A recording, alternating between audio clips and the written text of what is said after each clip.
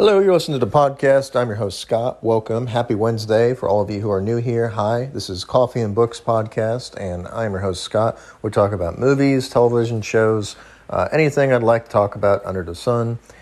If you're new here, welcome. Be sure to follow and subscribe wherever you are. I also want to mention I now have interactive Spotify questions, so if you feel like leaving feedback, I would greatly appreciate that. And also don't forget to tell a friend. Now, today's episode is about Romance Killer. It is a popular TV show on Netflix, which is a Japanese anime show. As you guys know, I love my Japanese things, anime included. This one is pretty funny. It follows the story of a girl throughout high school who is trying to avoid romance at all costs. She has got basically three main loves in life, chocolate, video games, and her cat. But one day they all disappear. And this is because of a wizard that she met who decides to grant her mysterious knowledge about the way of the world. And basically, this wizard is basically going to this girl, Hoshino, and is basically telling her, hey, you have to meet someone, and if you don't meet somebody soon, then you are going to die alone. And I'm here to help you. And I am also here to help Japan regrow some of its declining population by making happy couples meet together, and you're the random first lucky person of this lovely recipient. You're going to get all that knowledge. So what happened next is basically a simple story. Basically love interests are slowly introduced into her life. She meets a very intelligent, shy, quiet boy who is very popular amongst the ladies. Probably one of my favorite aspects about the show is that the show has introduced a lot of terminology to me that I did not know before about Japanese culture. One of these words is called ikemen. Ikemen are basically very handsome, good-looking dudes who, are just above average and attractive men. Okay, it doesn't matter what they do, they're just attractive. So she starts meeting these ikemen throughout the story.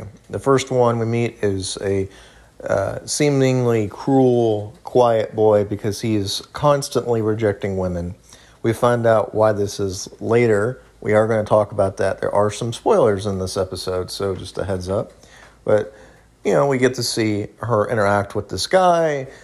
She breaks his phone by accident. She feels bad. And then she learns that, his apartment flooded and he has no place to go and he's homeless. And so she gives him a place to stay, which I think is crazy for somebody you've never really met or just met.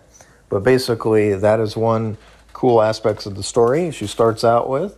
Then she reconnects with a childhood friend who she had lost contact with, who likes to play baseball and has all of a sudden become a star-studded athlete, which is something else that's pretty cool. And then, of course, she meets a handsome prince, and just the people she meets along the way get more and more ridiculous as the story goes on and forward. And so, again, she is resisting all attempts to do this. But the funny thing is by her resisting the attempts of meeting other people, she ends up gaining really close friendships with these people. These people need her, and they don't realize it, and she doesn't realize how much she's helping them until, of course, the story moves forward. And we see that. One of the main plot points of the story is that this guy who we first met, who's I think going to be the love interest in the end of the story. But we notice that right away there's something odd about him. We don't know what that is. We just know that he's odd and he likes to live alone. And then he basically tells the story, which is that he was getting stalked by a crazy stalker and that he needs to keep a low profile because, these stalker, people won't leave him alone.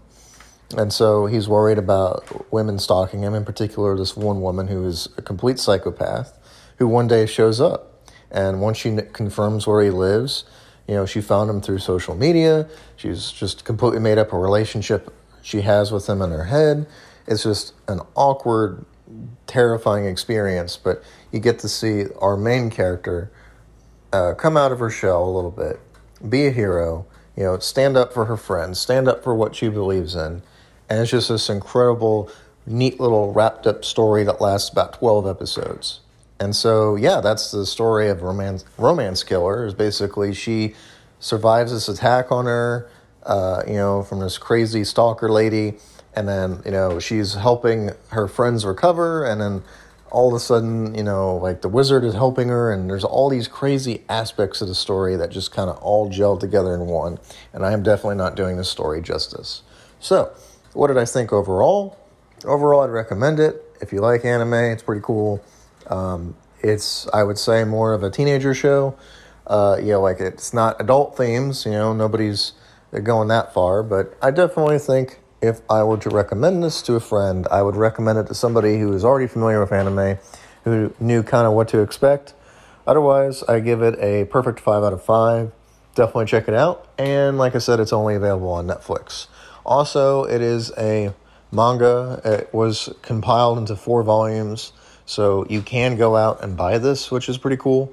And so I just wanted to share that with you guys. And then I'm cooking an awesome meal today. I wanted to talk to you guys about that as well. I'm cooking spaghetti with diced tomatoes, basil, garlic, and oregano, hamburger meat, and, of course, pasta sauce. Very, very important.